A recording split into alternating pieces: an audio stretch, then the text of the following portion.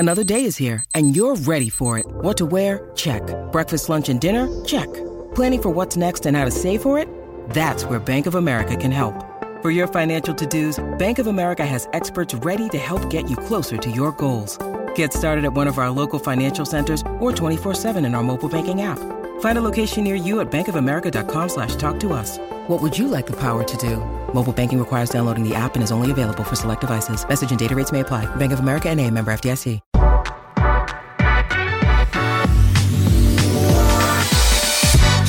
All right, here we go. Nick Bob Podcast recap, game recap. Nebraska, Indiana. I wish, even though it is 12:51 on a Sunday, it does kind of feel like we need to pop open a bottle of wine after that one. I wish we were doing the wine pod again, my friend. The wine pod should be every Saturday night. Just every day. We're doing a wine pod every single day. That's Bo Robert Roode. We got a lot to talk about, my friend. I mean, I feel like the bye week feels like it's been a while since we've done one of these, It has. It's actually it was a rough game, but it's good to be back in the pod room and I don't even know where to begin with that with everything. I guess there's one question I wanted to make sure I asked you before we even got into the game too much. Faking injuries. Now, James Laurinaitis, a.k.a. James Laryngitis, because he makes people cough up the football. He said that they would yell scuba. They would yell scuba, and that meant for someone to take a dive.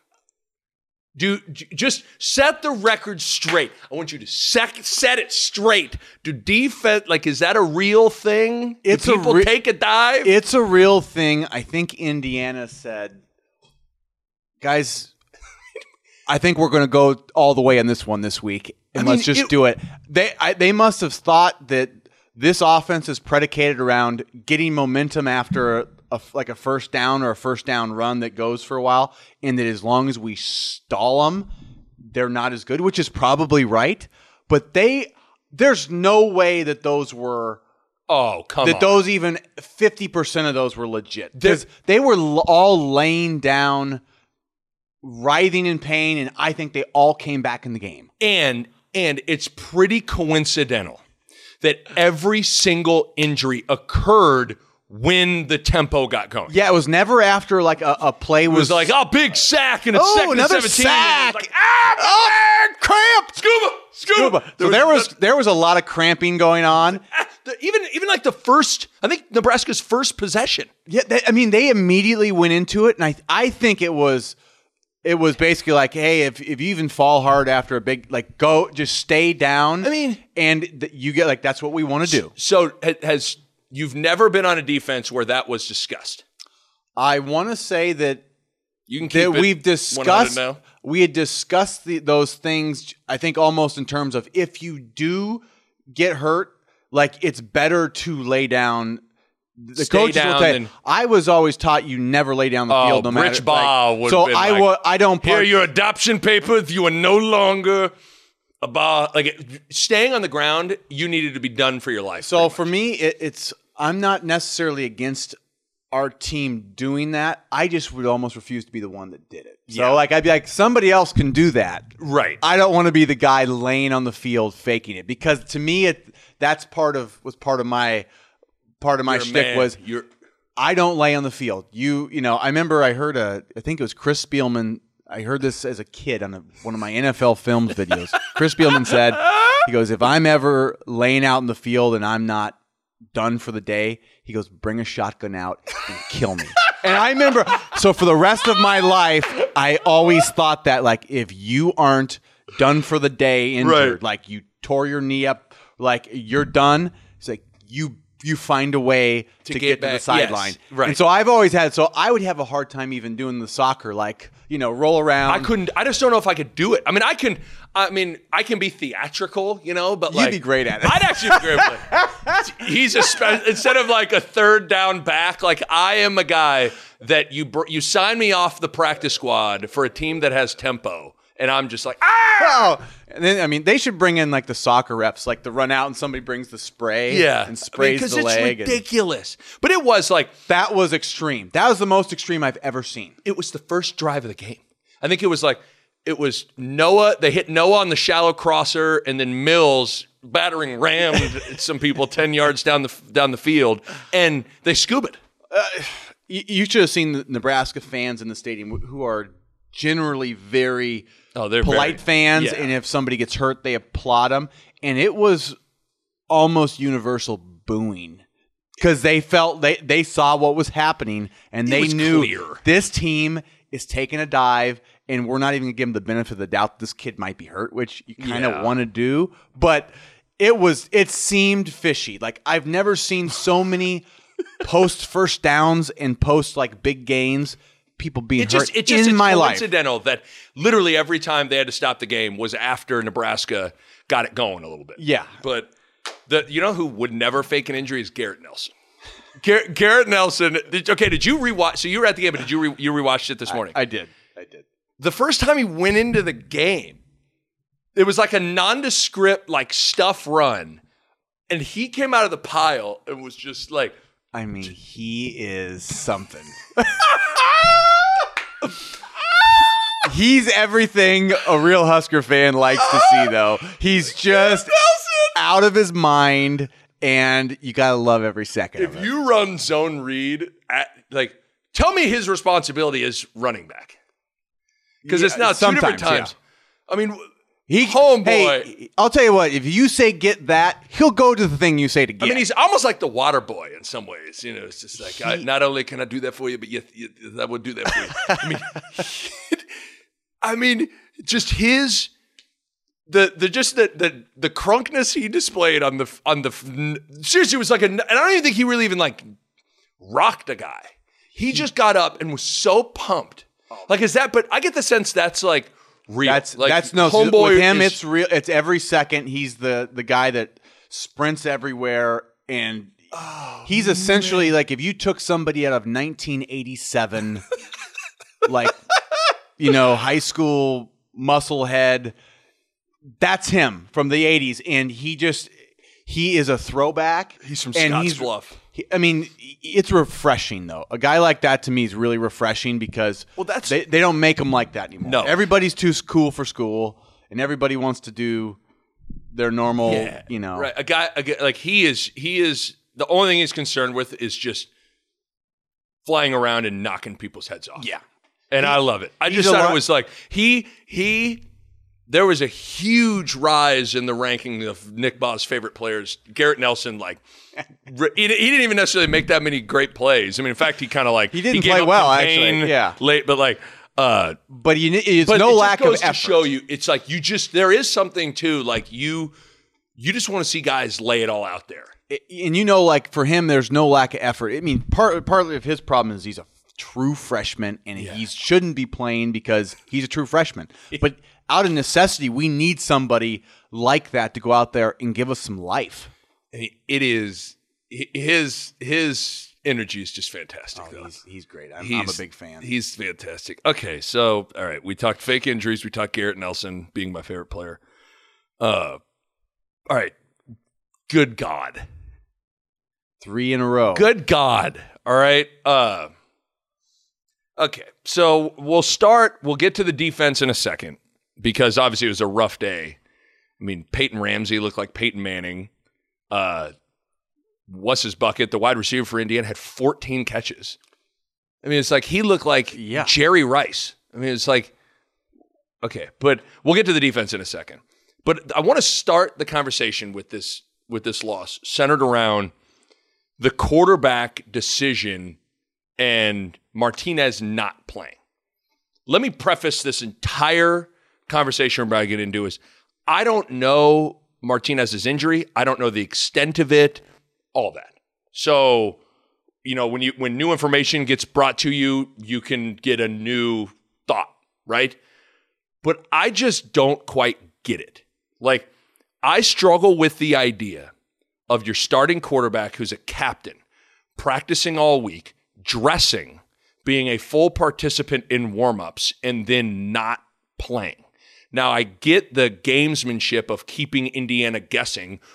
When I was a redshirt, Doetzler had like a torn PCL at the end of the year, and Coach Altman made Doetzler like put on his warm-up and like walk through warm-ups just to make like Wichita State like worry that don't. So sometimes I think coaches outthink themselves, but I get that. But Frost said after the game that Martinez, quote, was an option. So I guess what do you, I got more thoughts on that, but I don't want to like go on a huge rant So that here. that like, was the first I heard that he was really an option. And I guess for me, it's this.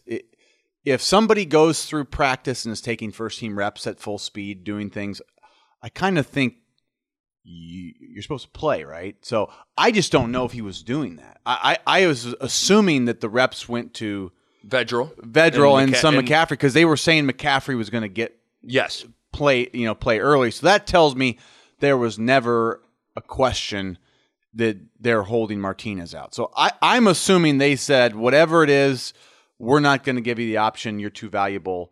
We're not going to mess with it. So, and I don't even know what Martinez's injury really is. I don't either. And again, I think it was Rick Pizzo, the sideline reporter, said you could tell Martinez wasn't 100% watching him go through warmups. But it's like, I guess I just struggle. This is just, and again, we don't need to stick on this too long, but I think that's a big thing. That is, thought just came to me that you just said. You said he didn't look. He didn't look. Rick, according to Rick Pizzo, the sideline reporter, said watching him go through warmups, it was clear he wasn't 100%. So I think that's maybe part of the mindset here could be, with our offense and the state it is, we need somebody that can run the ball at quarterback. Right. Because, we really had success yesterday with a lot of those quarterback runs. And maybe if we have an immobile, semi-hurt quarterback who's our best player, but we can't run him, maybe that limits our offense so much right now that they say they can kind of balance the protect Martinez with, we can maybe be just a little bit more efficient with our limited weaponry, if you may say so. So I don't know if that's part of it too. Is that right now with our offense, we need to run that quarterback so much that it's almost better to just not risk, because we'd have to run him. We couldn't. And I get that. I guess I can wrap my mind around that. The one thing I don't wrap my mind around is like, I understand to a certain extent. I get the whole long-term health and concern and all that stuff.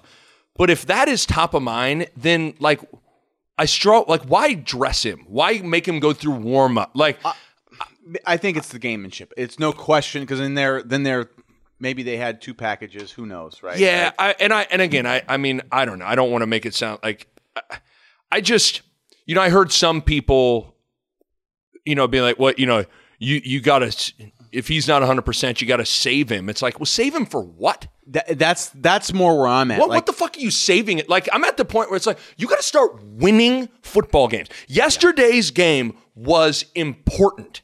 And I guess what I just don't love is, on some level, is the decision to not play him in a weird way, like sending a message that this game's not that important.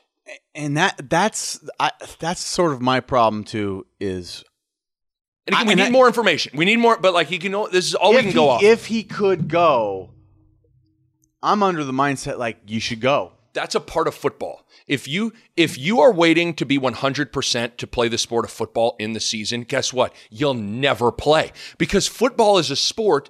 You play, like, how many guys are 100% after pretty much fucking week one?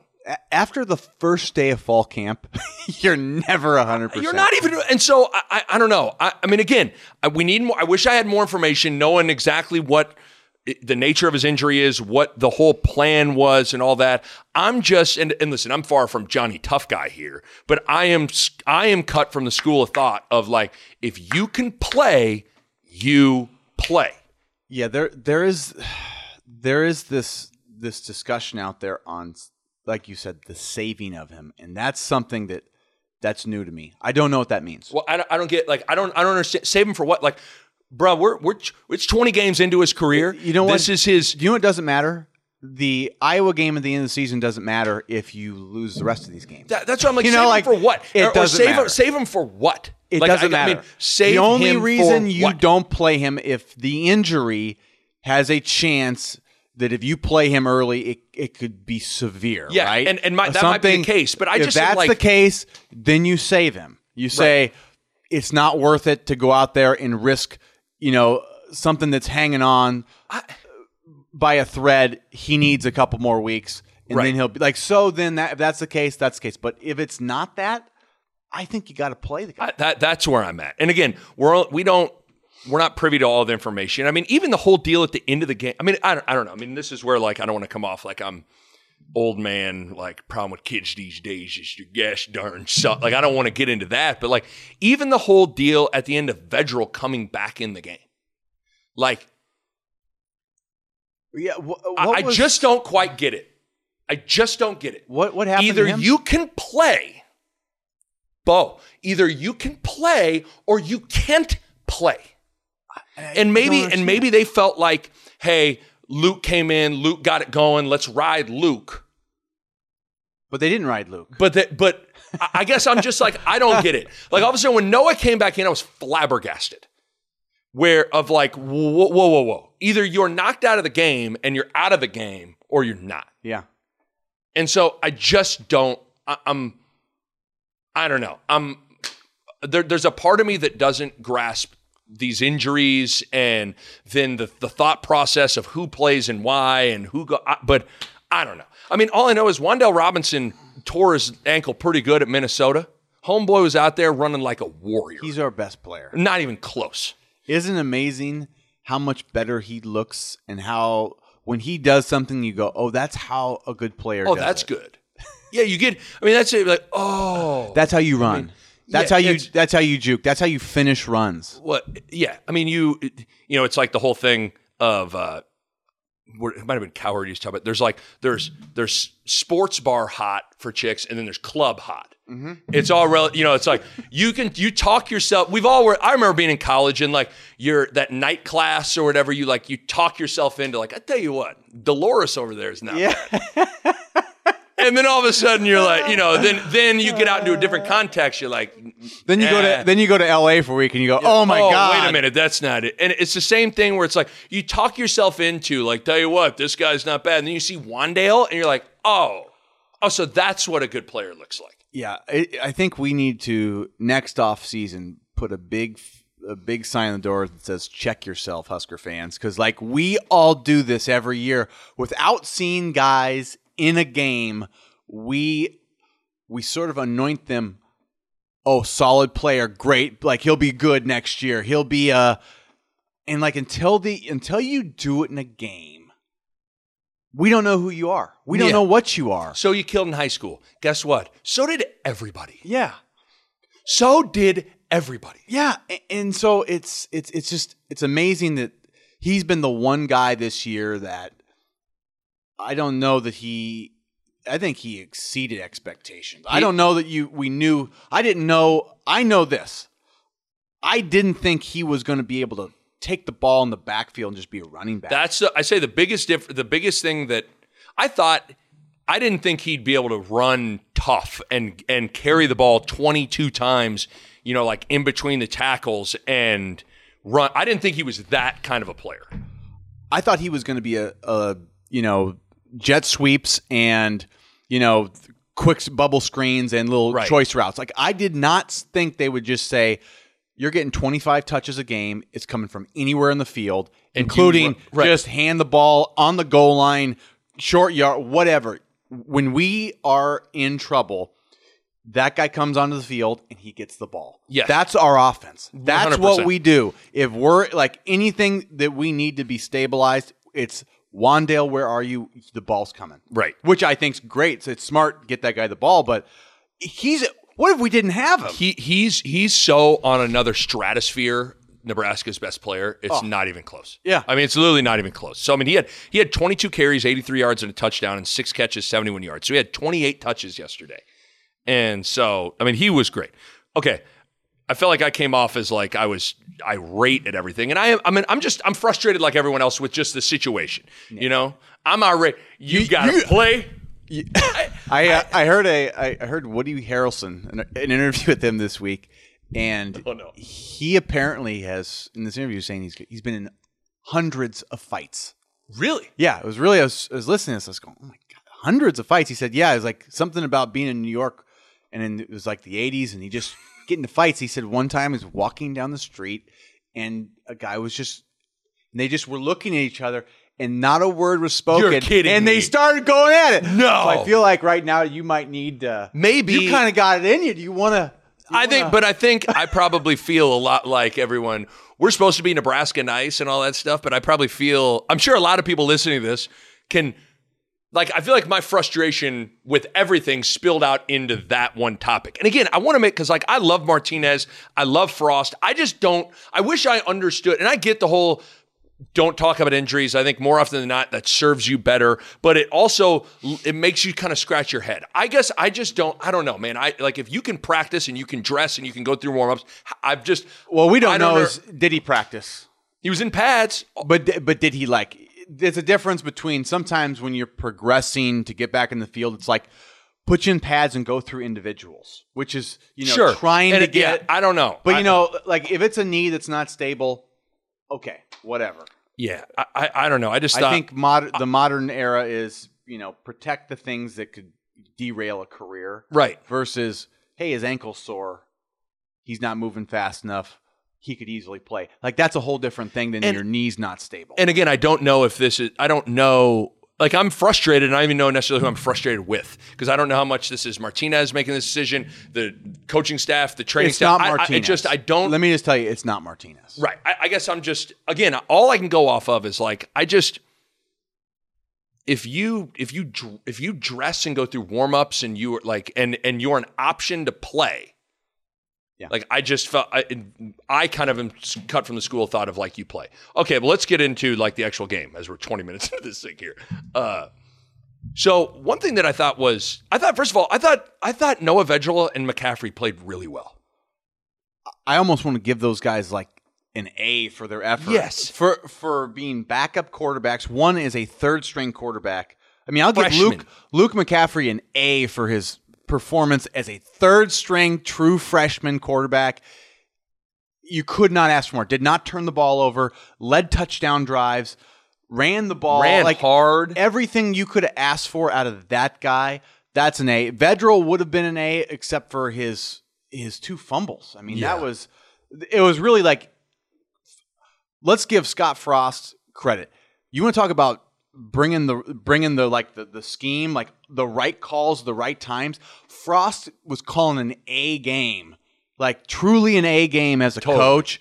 Vedral was playing A ball, but just literally, you can't fumble. You can't fumble the ball on that one play. It's bizarre how that hit happens. His knee. It looked like. I mean, but you can't do that, and then you can't have Noah can't fumble going in, and you can't jump off sides and then miss a field. I mean, that's 17 points right there and probably gave them 7 going back. It's a 24-point swing in my book. I mean, if you think about the fumble from Vedral, they're inside the red zone. That's like a potential 14-point swing. Oh yeah, that's in the game. Then the game, like we always talk about momentum, and we do this if this happened, but like that's a true easy one. That's no question. We're riding high in momentum because we were already, Nick, in the stadium. The momentum was Nebraska's. Even it was 14-9, and momentum was all ours. It would have been 21-9, and I'm telling you, it could be a different so game. Different. I mean, because I just thought, like you said, because I tweeted yesterday, I thought Frost's offensive script was amazing. Like I thought he had a really good day. Great day. Like his play calls, his dealing with 2 different quarterbacks, both inexperienced. One guy, he had him ready. I mean, here's the thing: is he had McCaffrey ready to go, very ready for that situation.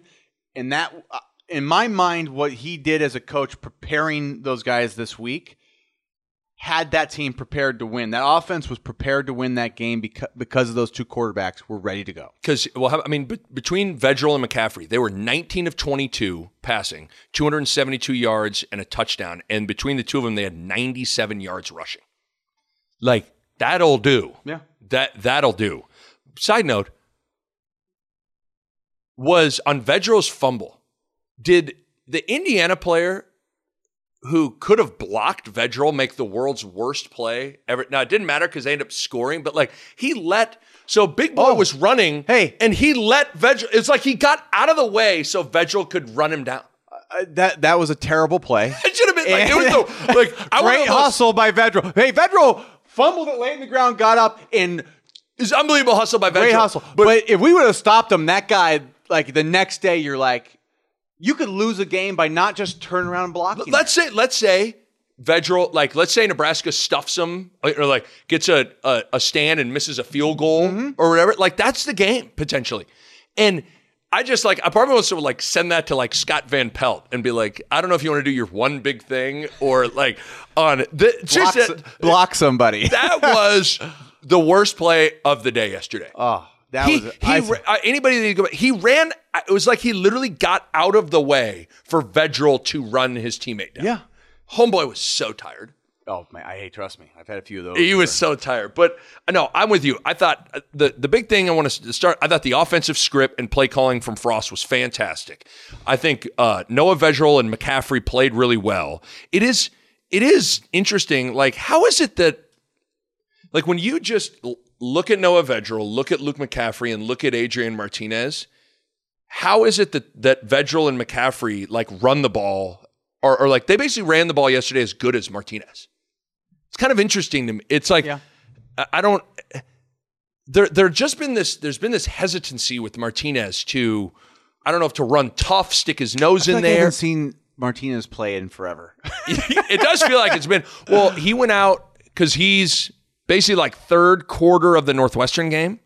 Yes. So we're a good 3 weeks removed from that. Yeah. It feels like it's been a bit. But I guess it's just, I thought those two guys ran the ball as good as, now, when Martinez has run the ball at his best, he's been a better runner of those guys. But this season, I thought both those guys ran the ball just as good as Martinez did. You know, the two things that they're doing, and I think they're doing them out of necessity, is there's way more drawn up quarterback runs, and they're being very defined in those. And those two are quick to scramble. And we were I think one of the things Martinez was doing is he was holding the ball a long time and not scrambling. So I think if that's the appearance, it's for that reason, that those guys, for the circumstances they're in, they are tucking and running quick with the ball, and there's more true quarterback runs where Martinez is being asked to hand it a lot early. Right. Because I think a part of what, not only was the play calling and schemes and all those things better,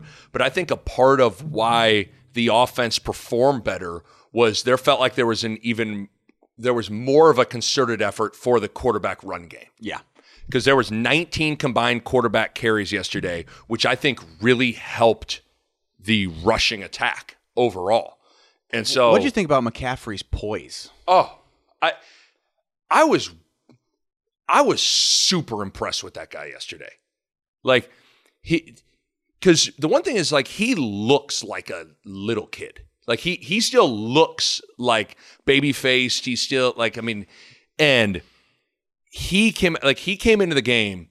And even the execution of the screen was perfect. It was the old Southeast number 3. It was post wheel on the touchdown. He ran hard.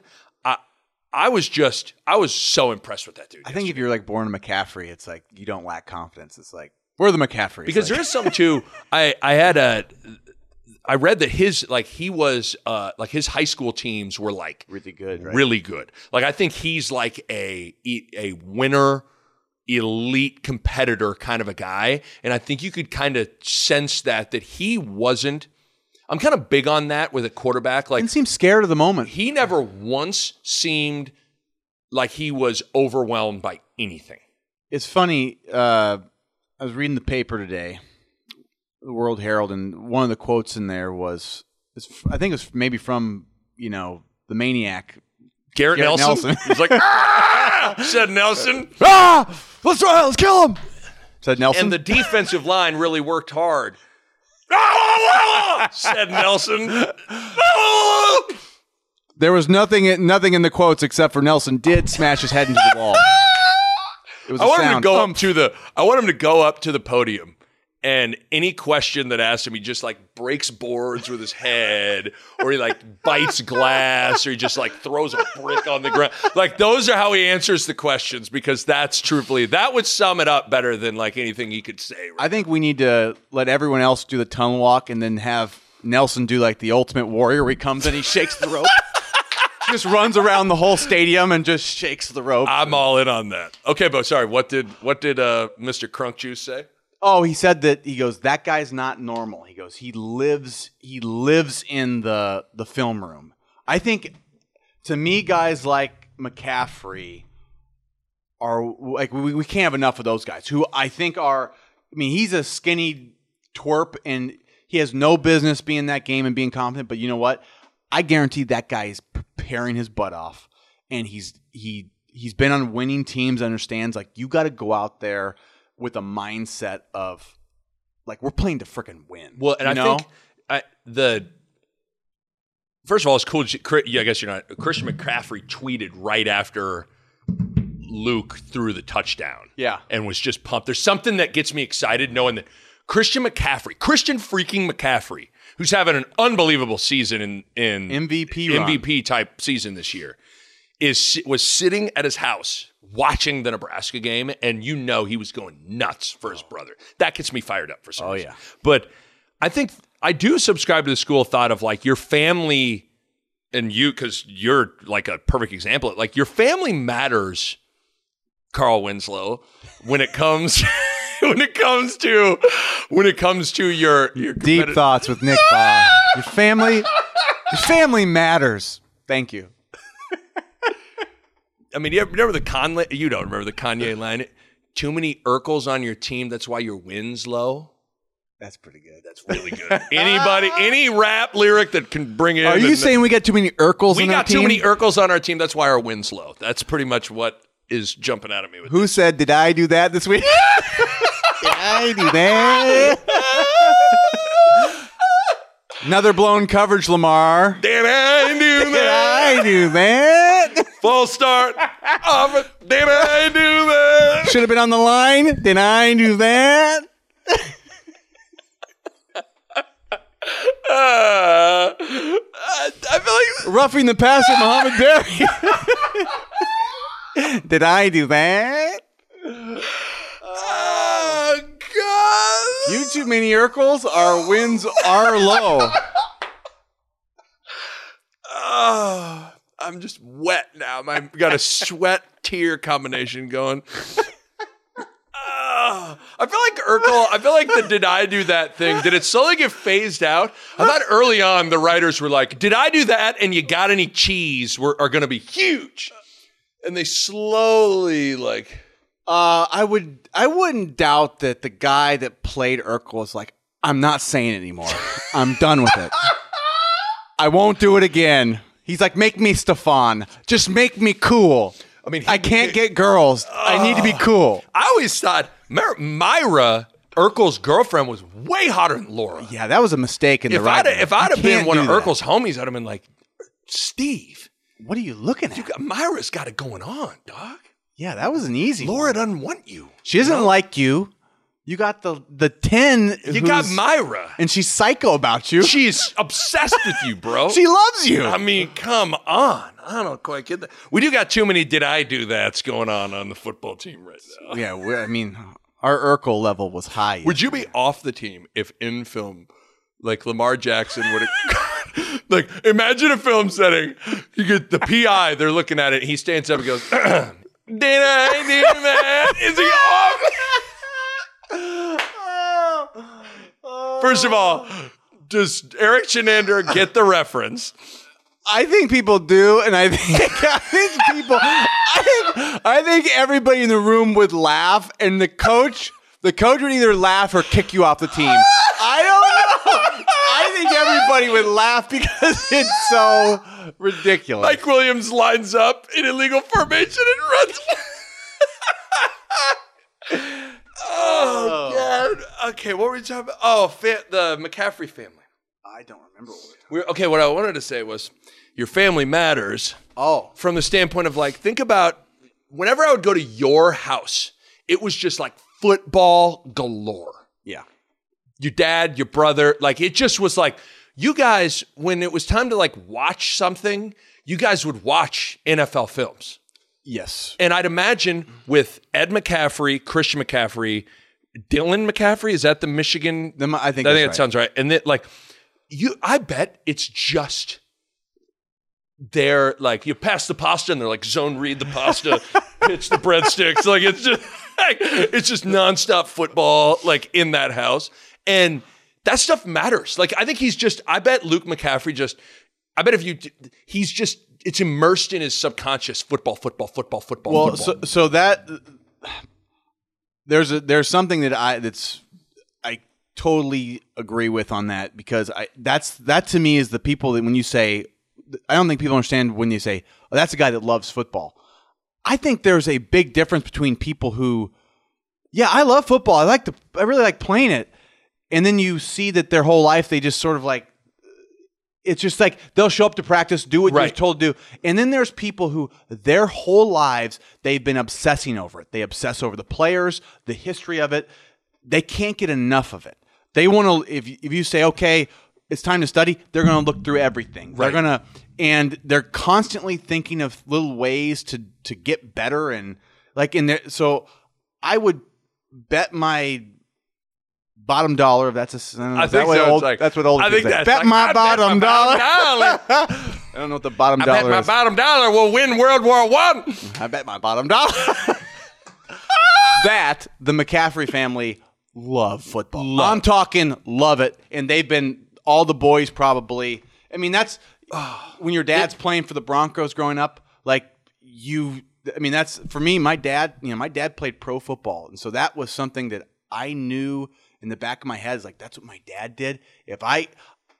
There was no thought that like you just love football because it's a part of your life. Right. And that's, I think that's real. Cause I think what you're saying is there's a difference between liking football and just being like I am in love with the game of basketball. Everything about it, a base and out of bounds play, a ball screen coverage, a shooting drill. Like I'm in love with it all. You love even the details. The details of it. I used to just draw basketball hoops and nets on my when you draw on your folder and stuff. Like I'm obsessed. I am madly in love with the sport. And McCaffrey strikes me as a guy, the McCaffrey family, that they are just madly in love with football. And I think that makes a difference when you then get into a football game. That dude was not scared of that moment at all. And in fact was like, there was almost an element of like, oh, check this out. Yeah, and I think you just know how to play. That's the other thing too. Like, I don't know if Luke McCaffrey is... he's not an athlete like Christian. Christian was Christian's extremely gifted athlete. Luke looks like he's a good athlete who really has got some good craft and is a smart, tough football player guy. Like he loves the game. So, but I think guys that love the game and know the game know how to play. I totally agree. And there's a difference between just like you're talented in knowing how to play. But even something as little as like his screen pass, his first completion to Wan'Dale, like the way he set that up, because you understand why, like the why of what we're doing. So I need to sell, I need to give time for it to develop, sell the misdirection, like just little stuff like that, where guys that don't know how to do it, they technically do it, but they're not selling it or understanding. And they can't do it in a game too. Right. And so I was impressed that he just had the confidence and the sort of just the football instincts to go out there and execute plays and execute drives as a third string quarterback. That's not easy, man. I mean, like the touchdown drive that ended with the touchdown to Noah was just, he was pumped. Mm-hmm. You know what's pretty impressive? That was like a 25, 30-yard touchdown pass. And you see, he was like the first one that got to Noah. It was like he threw it and just like It was like he was running underneath his pass to like. He was the intended receiver. Yeah, he was like, throw it to, when you play with yourself and throw it to yourself. That's pretty much what it was like. Okay, I want to apologize to everyone listening right now from the bottom of my aorta that we're at 39 minutes into this pod and we have not talked about the defense. That's here we go, my friend. You are a former black shirt, former all Big 12 player. So, I guess to me, all of Nebraska's issues yesterday, they actually did a pretty good job against the run. But it all starts with Peyton Ramsey had all day. There was zero pass rush. They got no pressure when they brought 4. And even when they blitzed, they rarely got home. I think everything kind of like stemmed from that. I guess you played defense. What are you seeing? Well, I rewatched it again this morning just so I at least have a vague idea what I'm talking about. I mean, and you don't ever know until you know who's got what in the calls, but usually you can kind of decipher somewhat. So what you said is right. We couldn't get a pass rush. For the most part, all day. And they threw a lot. Yeah. They were throwing on first down. It felt like when you were out there, I was like, I couldn't believe how much they were throwing on. And so they threw the ball. Man, it seems like they threw the ball more than 40 times. But they were 27 of 40 for 351 yards. Yeah, so it seemed like they were throwing just every snap. So we couldn't get a pass rush. We couldn't win one-on-ones. Our stunts weren't working. Our blitzes weren't hitting there. So part of that's just we're not winning. Second part is they schemed us really well. It did seem like they always had like the perfect call. They did. They won that battle. So there's a cat and mouse game. Indiana checkmate. They won that battle. They had us schemed well. The things that they were doing, for instance, lots of 4 and 5 wides, and the splits would sometimes get tight. So lots of things they were doing, lots of crossing routes and rub routes, pick routes. And to me, when I see that, I know that on a defense, you got to be able to pass those things off. Mm-hmm. And you got to communicate. So you got to be prepared, and you got to know the splits and the different the route combinations to expect. So that's detail. So you got to communicate, and you got to know what you're seeing. So detail and communication have to be great. I think our detail and communication was clearly poor. We were not passing routes off in every third and fourth. I think they were 9 of 16 on third and fourth down conversions. Which when you're winning that much on third and fourth down, that's a bad sign. But it was just, to me, I see these short splits and they'd be in bunches, which is like the triangle setup almost. And our guys just. It looked like it was way harder than it needed to be. Not that it's easy, but you don't have to make it hard. You always want to make, you never want to make something difficult. Call the thing that can make it easiest. So if he goes out, you got the out. You got the up, you got the in. And it seemed like there were too many times where we just either busted it or we were trying to just man it, or, it was too difficult where you just can't do that. Real quick, Michael Severe, who just always dives into the numbers of things, he had an interesting little nugget here that is just, it kind of is what you're talking about to a certain extent, but he said the black shirts weren't bad on first and second down overall, but gave up plays of 22, 19, 23, 23, and 11 yards on third downs. And then also a 23-yard play on fourth down and a 38-yard play on second and 20. Yeah. So, but part of what I'm sort of my point is these details, right? So the details, and coaches say details, and I think most people go, well, what does that even mean?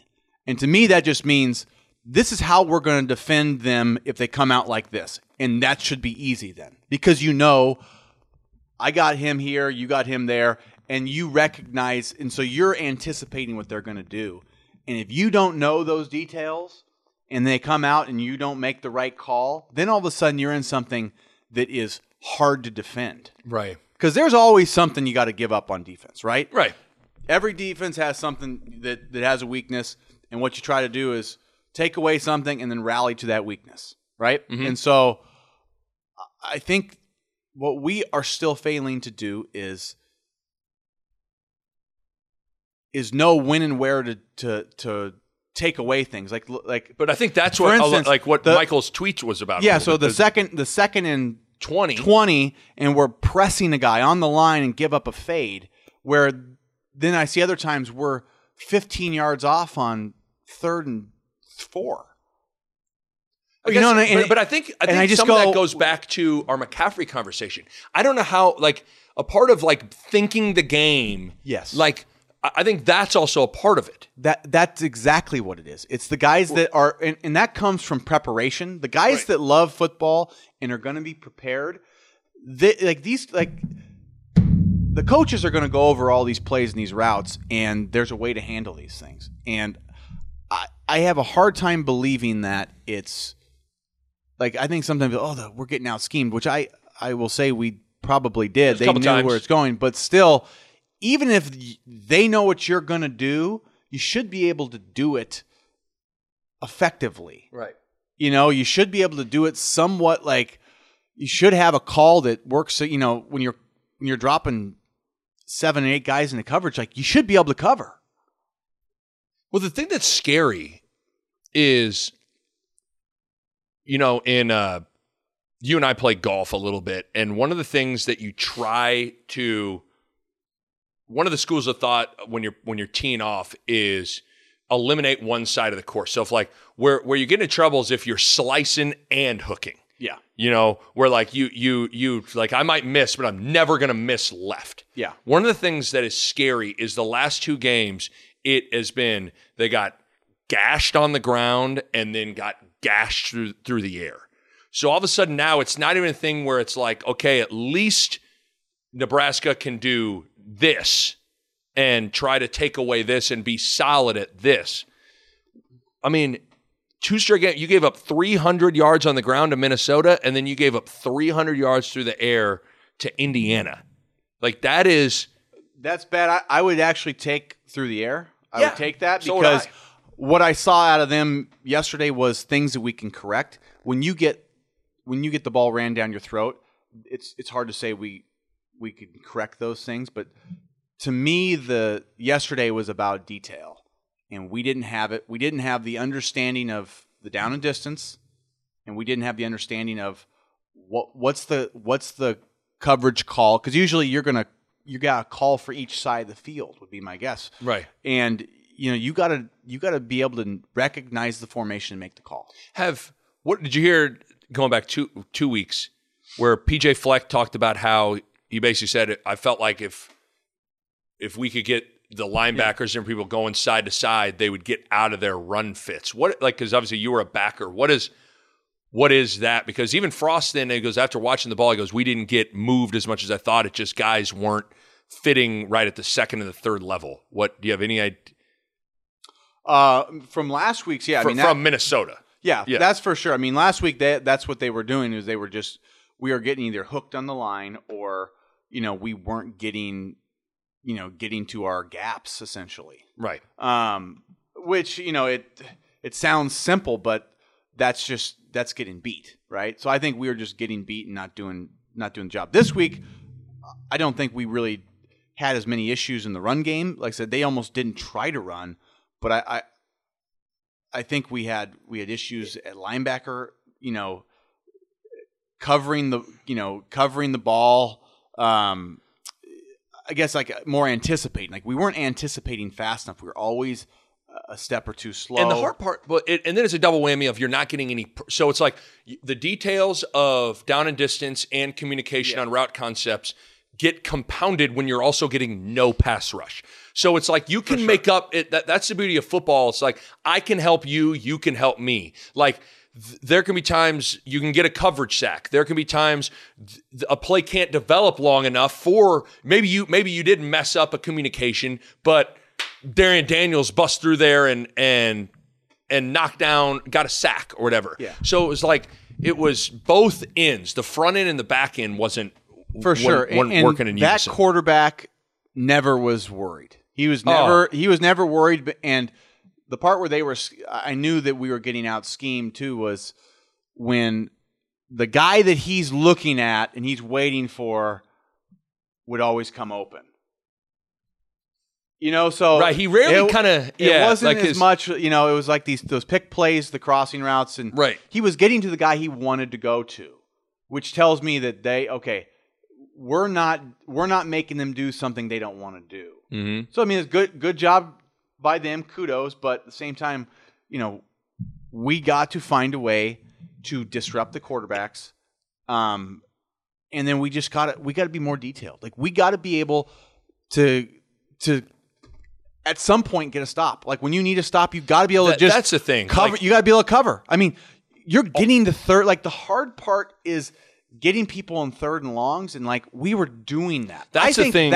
I think that's the hard part. The third down and long, I always thought that was the lick your chops down. Like as you're a defender, you get to pass rush. As a linebacker and a DB, you get to cover knowing they're gonna throw. Like that's great. Like that's what you look forward to. So I struggle to understand how we can't get off the field better. The inability to get off the field throughout the game is maddening. And then the inability to get off the field in big moments too, where there were two that I wrote down. 31-24, fourth quarter. Indiana has a 4th and 7. And they complete a pass, and Carlos Davis gets a late hit. Yep. And then Indiana scores a touchdown on the next play. So again, these are moments where it's like you're almost off the field, down 7, to in 2 plays, you're down 14. And the game's dang near over. And the game's pretty much over. But even then, Nebraska rallied, cut it to 38-31, and 3rd and 7. Our boy, Garrett Nelson, the ultimate warrior, warriored it, and Ramsey, they're broke contained. That happens to freshmen. I'm telling you, freshmen. The one thing about freshmen is and I think quarterbacks do this to them. Like freshmen lose contain. That's part of he was rushing outside, but like he was going against a big tackle, and it's hard to. That's okay. I'm giving him a pass because he's a freshman, right? Because that guy we love him. He plays hard, but he's out there because there's nobody in the upperclassmen that can do it right now. That guy, you can't put it on a freshman to win a game for you. I don't think. I'm totally with you. I'm just saying those are 2 examples of plays where it's like, man, you got yourself 4th and 7 and 3rd and 7. And Indiana was stupid enough up 7 to throw an incomplete pass on 2nd down. Yes, I know it's stupid. Like that to me that was their first step of game mismanagement, and we had an opportunity. Once again, we don't take advantage. Like they gave you a lifeline. Take advantage of it. Right. Get off the field. It's hard. It seems like one of the things that's weird about this season is there's kind of never been a game. It's like one game the defense plays well and the offense plays bad, and then there'll be a game where the offense plays well or the defense plays well and the offense we've yet to have a game where I felt like both units were really clicking. But with all that said, and sometimes I feel like some of the stuff is indefensible with the defense, but like sometimes I feel like I'm a little bit of a defensive apologist with stuff just because I think there's an inordinate amount of angst on the defensive side than the offense. And we've been over that. But stop for a second and think, one of the touchdowns was the Vedral fumble returned to the inside the 10 or whatever, or got it maybe to the 3, or I can't remember. It was inside the it was inside the 10. Then there was a 19-yard punt in the 3rd quarter where Isaac Armstrong shanks one out of bounds, and Indiana takes the ball over at the 35-yard line. And so, that's points. That's essentially giving somebody points. And then Noah fumbled that set up a touchdown as well.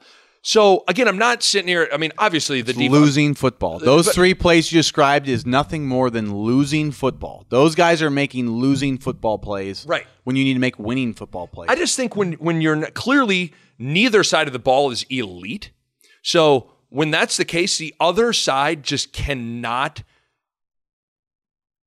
Like catastrophe can't happen. You know what I'm saying?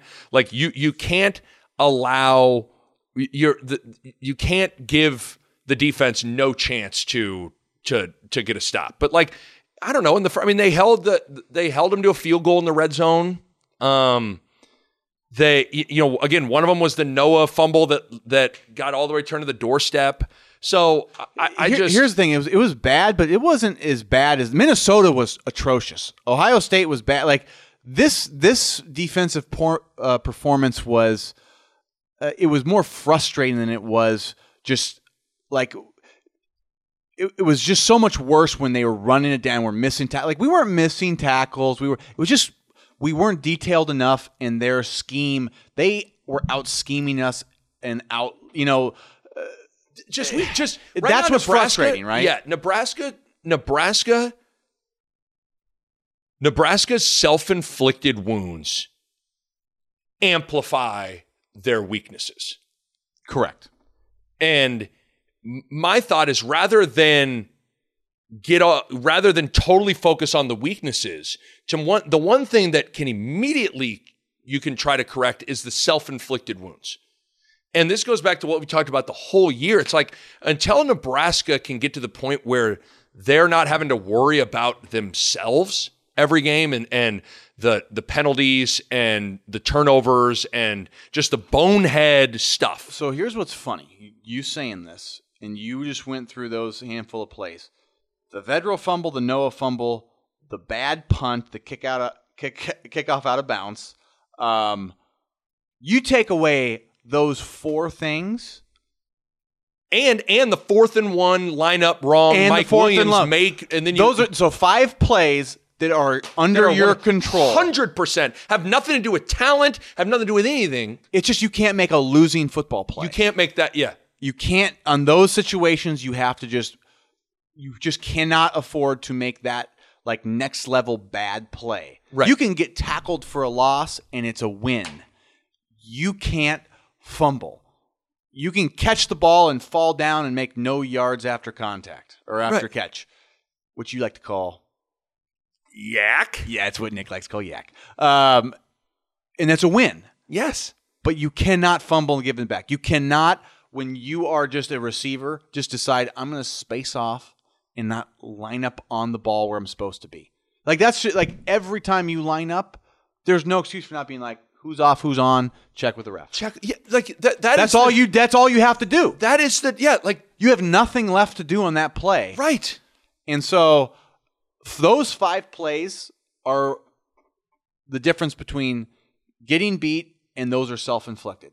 Those are self-inflicted. That's what's frustrating. I guess that's and it was, to me, it was even more clear. That's why I really have enjoyed doing this, just because I get to hang out with you and it's just fun. But like, I've enjoyed the process of always rewatching the game on Sunday because it gives you like rewatching the game. Again, yes, there were some atrocious things defensively, but overall, I walked away more being like, if Nebraska can just get out of their own way on those 5 plays that we just listed, Nebraska wins the game while playing bad defense. While playing bad defense and having your second string quarterback and your third string quarterback have to come in and you still put up 500 yards of offense and score 31 points. We played really bad in defense, and I don't think it would have mattered if those 5 plays didn't happen. No. If those 5 plays that had nothing to do with our entire defensive performance, we still win that game probably. So that's where I think I just want to make sure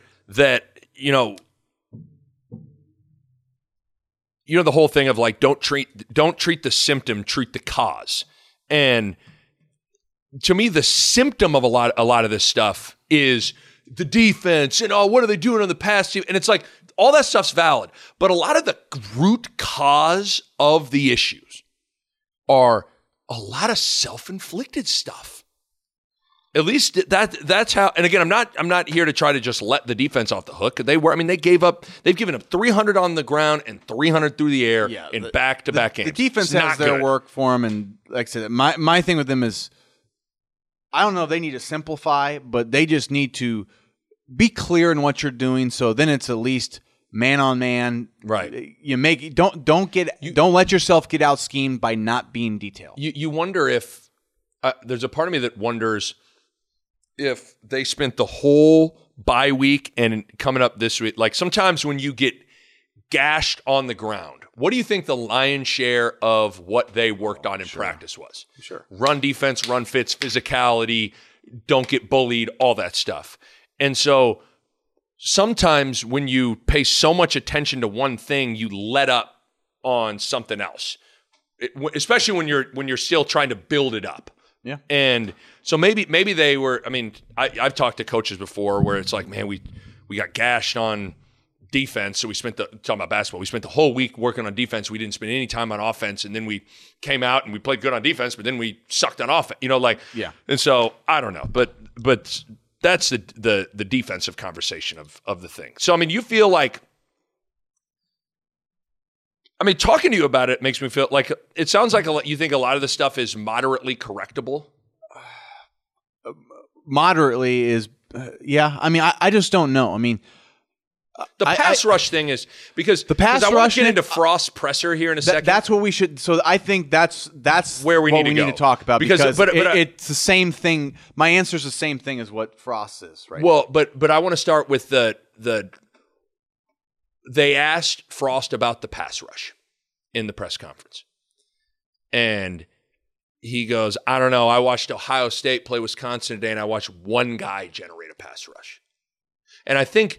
We do that. Luther, the Obama anger translator from Key and Peele. Like the Frost translator on that is, hey man, we don't have anybody that can win one-on-one and be disruptive. Well, I watched that Ohio State Did you game watch as that well, shit? And Chase Young was unblockable. And you couldn't drop back and throw a pass. So we're not going to get that guy. That's fine, but you got to have somebody close to that. And right now we're rushing the passer with 3 defensive tackles. And really we're trying to find a guy that's an outside backer to do it. But we don't have a guy that is consistently even disrupting. Right. Consistently disrupting. Where they're not staying in and chipping and double team. Like we're just not getting there. No, and especially on the edges. So we have that third defensive tackle playing end right now. So it's either Stille or it's, you name it. It's one of those big guys that they're not supposed to be out there doing that. That's not their game. And so we need somebody that can, bring some juice off the edge where you feel the heat and you feel some speed, Totally. We're too slow off the ball. I'll say that. I watch nobody's getting a jump. And this young guy's a good example of if you watch him, he's a half step faster than everybody. So all of a sudden that tackle's jumping out. Then you have usually a counter. Right. You come in. And then the quarterback, instead of standing back there and go, okay, I'm going to throw to that guy. Well, then all of a sudden he has to take his eyes off his receivers. He doesn't know who he's going to. Yes. Then if you do that enough times a game, then you're probably not completing half of those third downs. And guess what? You probably win a game. Because it feels like in the past decade, how many good... So from 2010 to 2019, in my opinion, Nebraska's had probably... You can count on one hand the amount of good pass rushers. And in all reality, it might be for sure, Randy Gregory. Yep. Jared Crick in 2010 could rush the passer. Yep. Sue obviously. It was Sue. Yeah. So we'll go to 09 and go Sue too. And then, but Malik Collins and Vincent Valentine were more, they weren't necessarily Malik was a really good pass rushing tackle though. He was good. So, but that's one of the things that's not, you got to, in football nowadays, I know this is a rough and tough league and you got to stop the run, but you still got to get, Peyton Ramsey is just an average quarterback that looked like a star because he had he could sit there. You give anybody with any talent all day to throw. I mean, he's gonna look okay. Yeah, I've not seen enough of these guys.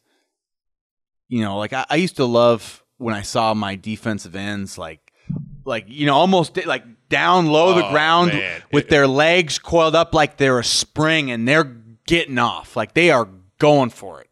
Like that's what I used to love to see. We even used to do like DeMario one year. We put on the edge. I think he had like 7 or 8 sacks in the first 3 games of the year, just because we taught him, go. DeMario, as fast as you can, spring off the ball, and he would just get you get some sacks by doing that. Right. So it's just like, man, I like this. I like when I see the guys that look like they know what they're doing, like going for that. And our guys always look like they're sort of.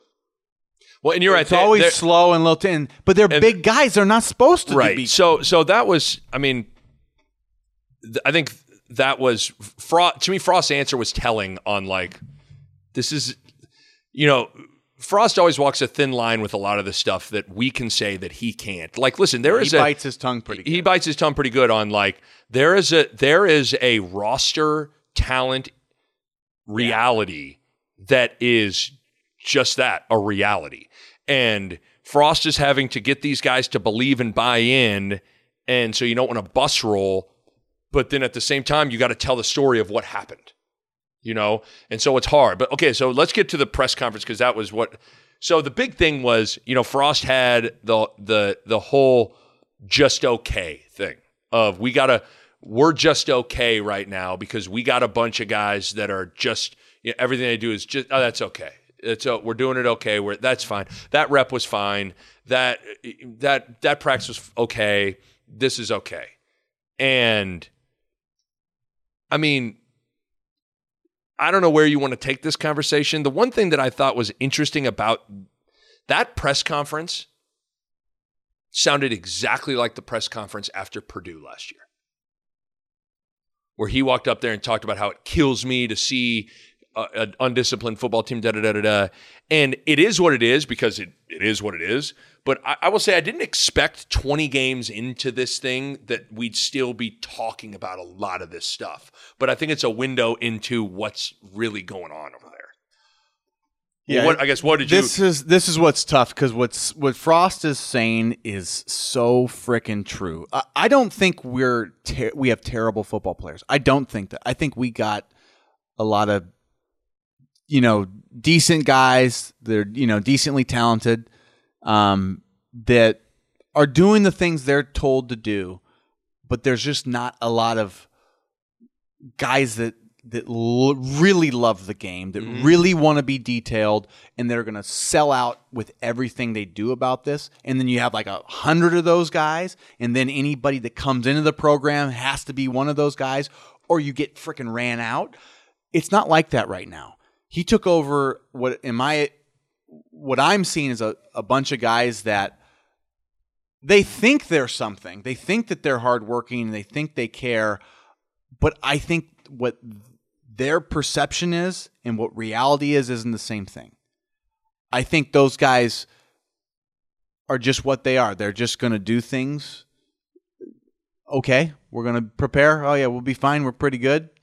And then they've wonder why they just gave up 500 yards of offense or something, right? I think there's just a lot of it's just who some of these guys are. They're just average across the board, and that includes being detailed, being like all in. And until you get guys in, you have the culture of those guys, and then everybody that comes in has to sort of elevate to that culture.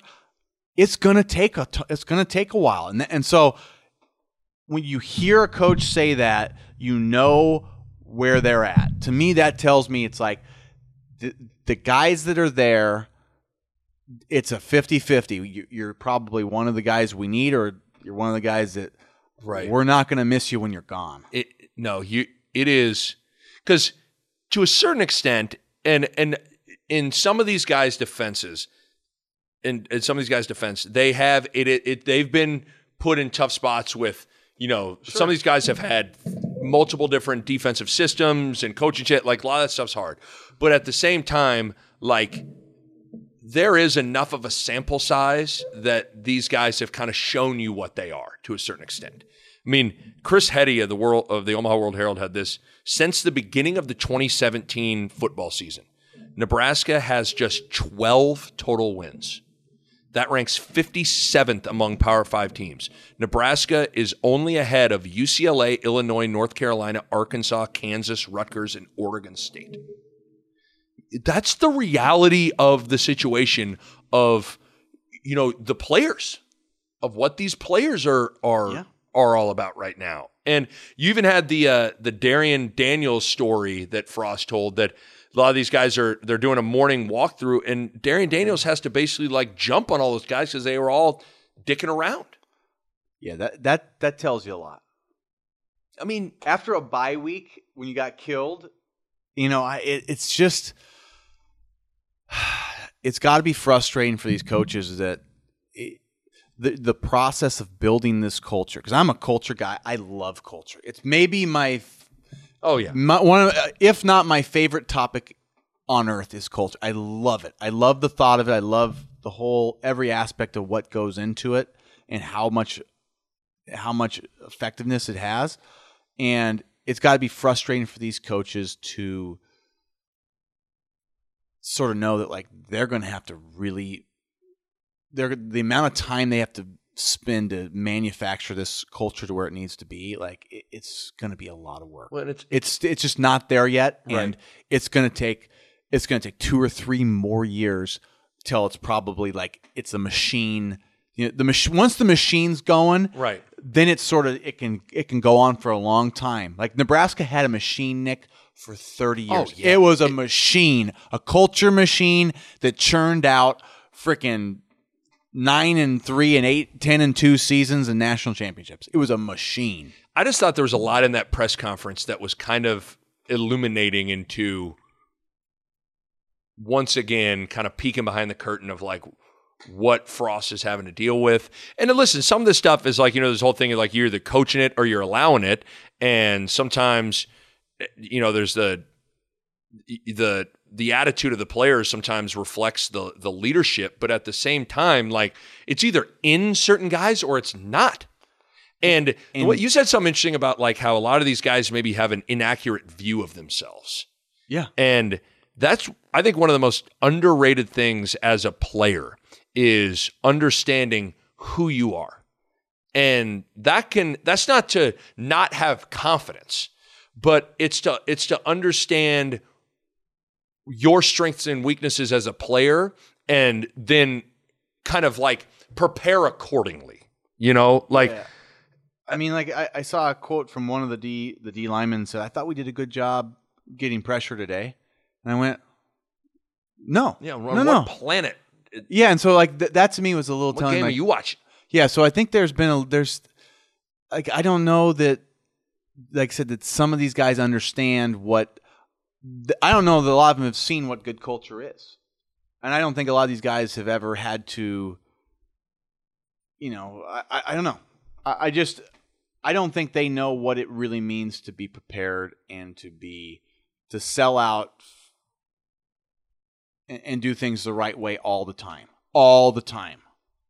Right. And so that to me that's going to be the work in progress that Frost is going to have to sort of mend over the next 2 years. You got to get people in that want to do that.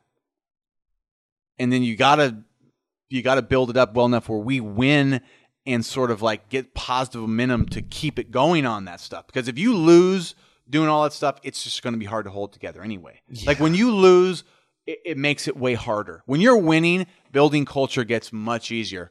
Building culture when you're losing is hard. It's hard.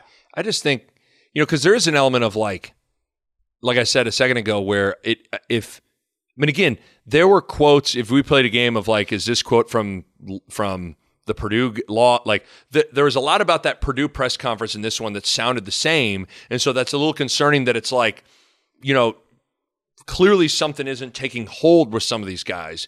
But all I know is if we take a step back and you have the core of these players and then this coaching staff, who do I buy into more of their track record of either establishing a winning culture or being, and then from a player standpoint, like being a part of a winning culture? Like clearly the coaches have, like I buy more into the coaches. And so I think it's clear that like if what they're doing isn't taking hold, like I think that says more about some of the guys than it does the coach personally. Yeah, and I think, like I said, I think that most of it is. I think there's just some guys that are, in the nicest way I could possibly say it, like they're too far gone from being able to like really change them. Mm-hmm. Like it's either not in them, or it's just like they're already kind of just what they are, and you can do everything you can, but it's like it's not going to make enough of a difference. It's as a coach. I mean, like as a coach, you go. Everything's you get good at whatever you do a lot. And that can be good or bad. Like you get good, like winning's a habit and losing's a habit. And it's hard to form habits. Mm-hmm. And for some of these guys, they've just lost a lot. Yeah. And that's what's tough. And so what did you think of, did you see the anecdote about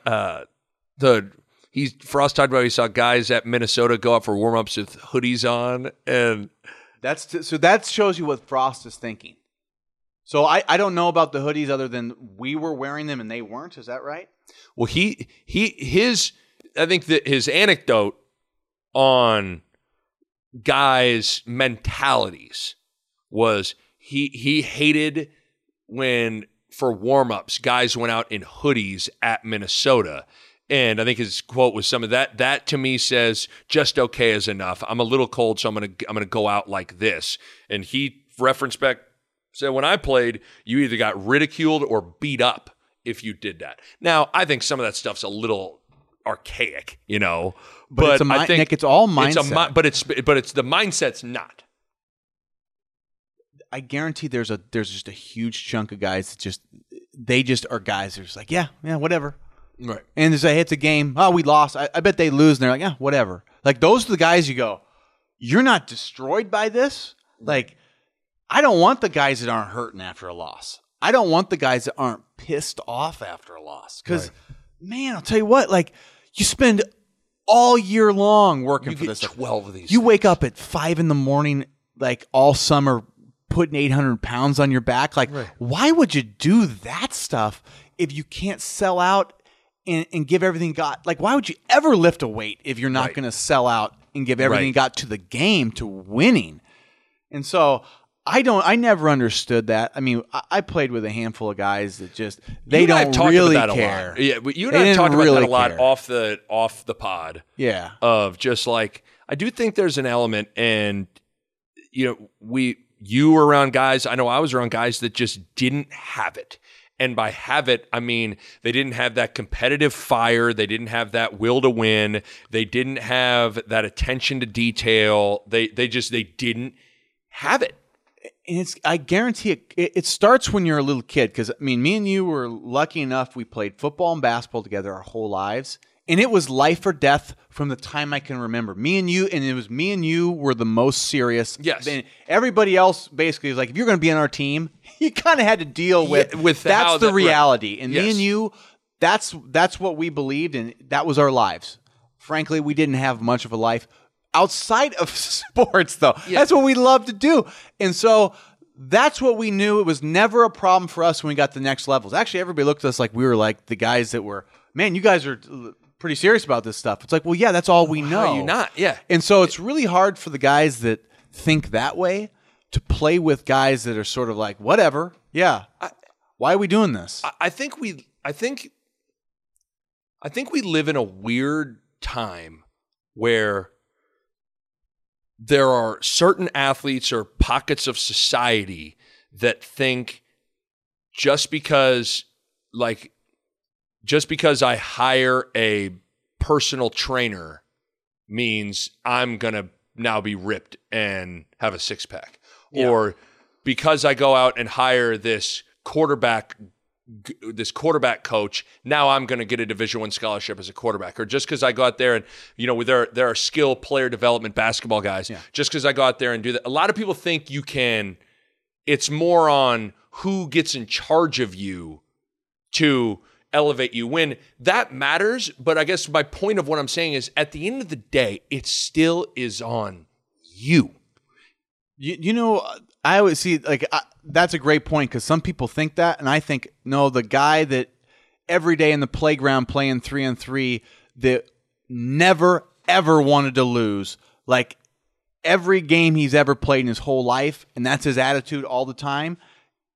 That's the guy I'm taking, rather than the guy that's had the personal trainer, because that doesn't matter to me. It doesn't matter at all. Right. Like, I want the guy that is a competitor, the guy that's going to scrap every little inch. He's going to be thinking the game out. Like, those are the guys that you want, because they get it. But I guess that's where I think maybe there were some players that thought, Frost is here. He's going to turn me into a star, and we're going to win now. And it's like, well, you still have to go. You still got to go do it. You got to do it in the field, and that means you got to be. And you still got to bust it all the time. And so I guess I bring that up not only to talk about the players, but even the fans of, like, I think there's a lot of people that thought, like, Frost would ride in and be able to take this group and turn them into great players, where it's like, yeah, if it's in them at all, I just believe whatever was inside of some of these guys, Frost is going to be able to get it out. I think, unfortunately, maybe they opened it up in there, and there wasn't enough in there. Let me just tell you something. If you're talented enough, good coaches will get enough out of you. Yes. The problem is if you aren't extremely talented, then all of a sudden you better have unbelievable work ethic and unbelievable love of the game. Yes. And I just think that we are semi-talented and have semi-love of the game. Well, I think just steal is just okay. I think it's just okay talent that does just okay in preparation and all that stuff. Yeah, I think they do what they're told, and nothing, not more, and you should always do more. Right. And so, when you got a whole team of guys doing more, man, that's the stuff. That's what you're trying to build to, and then it will take care of itself. For the situation, ultimately, probably you're going to get unveiled in sports for, like, who you are eventually. But at the same time, I also think one of the things that has hurt this group is it's kind of been a Murphy's Law of, like, anything that can go wrong has seemingly gone wrong. Yeah. That when you stop and think about the first 20 games of Frost being here, it has just been a one thing after another of everything that could possibly go wrong has gone wrong. And so that's not to make excuses for the situation, but what it does is it amplifies the guy's desire. You know what I mean? Like, they needed to have they needed to get off to a good start last year. It didn't happen. They needed to find a way to close out the Colorado game. It didn't happen. It's like, because I think a lot of these guys are maybe a little bit front runner-ish, and when those things don't happen, all of a sudden now you get unveiled a little bit. Oh, yeah. It's going to be, I do think Frost is going to get this turned around. It's maybe going to take longer than we thought, but you know what? I mean, it's been an unbelievably crazy start to his tenure, and if he gets through it, which I think he's going to, he'll have learned so much more. That's the one thing I'm going to give him. Like, when you're winning, it doesn't teach you as much as losing in tough fashions as he has. So I'll tell you what, he'll have a treasure trove of experience after this, because this is the experience. Because you and I, and we'll wrap this up here in a second, but we were talking on Friday. Like, the one thing about Frost is we do forget that he's a young coach, and we do forget that, like, he's never dealt with something like this. Like, he joins the Oregon staff. Oregon's amazing, so he was around winning. He goes to Central Florida. Yes, they were 0-12 the year before he got there, but they were just 2 years removed from going to a BCS game, so winning wasn't totally foreign to that group. He did a great job, but like that group, I don't think he had to deal with a lot of the rebuild that he's had to deal with here. Yeah. And so I think there's also an element of like he's probably learning how to deal with this stuff too. Maybe I'm thinking about food, but to me, his Central Florida rebuild was a microwave. Yeah. Put it in 1 minute, it's ready to go. This Nebraska deal is going to be like the smoker. You know, you go outside, you put in. It's going to take a long time because I don't know. This is not going to be a microwave job. It's going to take a long time. It's going to be diligent, but if he can do it, I mean, it's going to be the greatest thing in the world. But it's not going to be the microwave job. I totally agree with that analogy. We've talked about this before. I mean, here they are. They're at 4 wins. They got 4 games left. I mean, how important getting to a bowl game still feels like it's you go 3 straight years without a bowl and 2 straight years without a bowl. That's obviously not good. Like I'm with you in the sense of like I always view things in terms of championships, but I also think you got to like the one thing I said this the other day on the pod is like usually there's a crawl, an ascension to success. You usually don't go 4 wins, 4 wins, 4 wins, 11 wins championship. Like usually there is some climb. And so I do think these final 4 games are important and finding a way to get 2 more wins matters. And I mean, right now, recruiting is as important as anything. Like to win some games and play well, it will help. It'll help recruiting. And not that it's going to, I mean, hopefully we get some guys that want to come here because they're going to be like, oh, I can go play there, you know? Yeah. So it's going to help to get those practices, you know, give those guys a chance to have a fun experience. But really, it's, you know, we need practices for the young guys, and it's good for recruiting. So we need to win. We need to win for the morale of the state of Nebraska. Right. Yeah, because you just, you know, I certainly don't think apathy has set in or anything like that, but you can't take any of that stuff for granted, man. I mean, that the feverish pitch is there. Like you can't assume that it'll always be like that. And so more Stephans, less Urkels. We need too many Urkels on your team. That's why your win's low. Well, is that not the best line that's ever been uttered in the history of rap music at this point? Good. All right, we're right at an hour 30. All right, so next week, Purdue. I was like, are they at Maryland? No, they're at Purdue. They've been had a dose of the Nebraska medicine. Like, coming up next on BTN, it's dumpster fire versus tire fire. I mean, that's pretty much what it is right now. I mean, because Purdue's been, mama, they've won 2 games. They've gotten a dose of the football gods. The football gods were shining on Purdue last year, and then they said, sorry. I was like all in on Jeff Brom, and I still I like Jeff Brom, and I think he's done a good job. But like all of a sudden now, they're like, since they beat Ohio State, and I think they've won 2 or 3 games since that point. Like they've been on the struggle bus. So, okay, so 1 week from today, we'll see what happens. I mean, Illinois went and waxed that ass at Purdue this weekend. So I'm loving that beard. Yeah. Going a little bit. All right, my friend. So next week we'll do this again. Too many Urkels on your team. That's why you're winning slow. I bow to you, my friend. I bow to you. Thank you, Nick.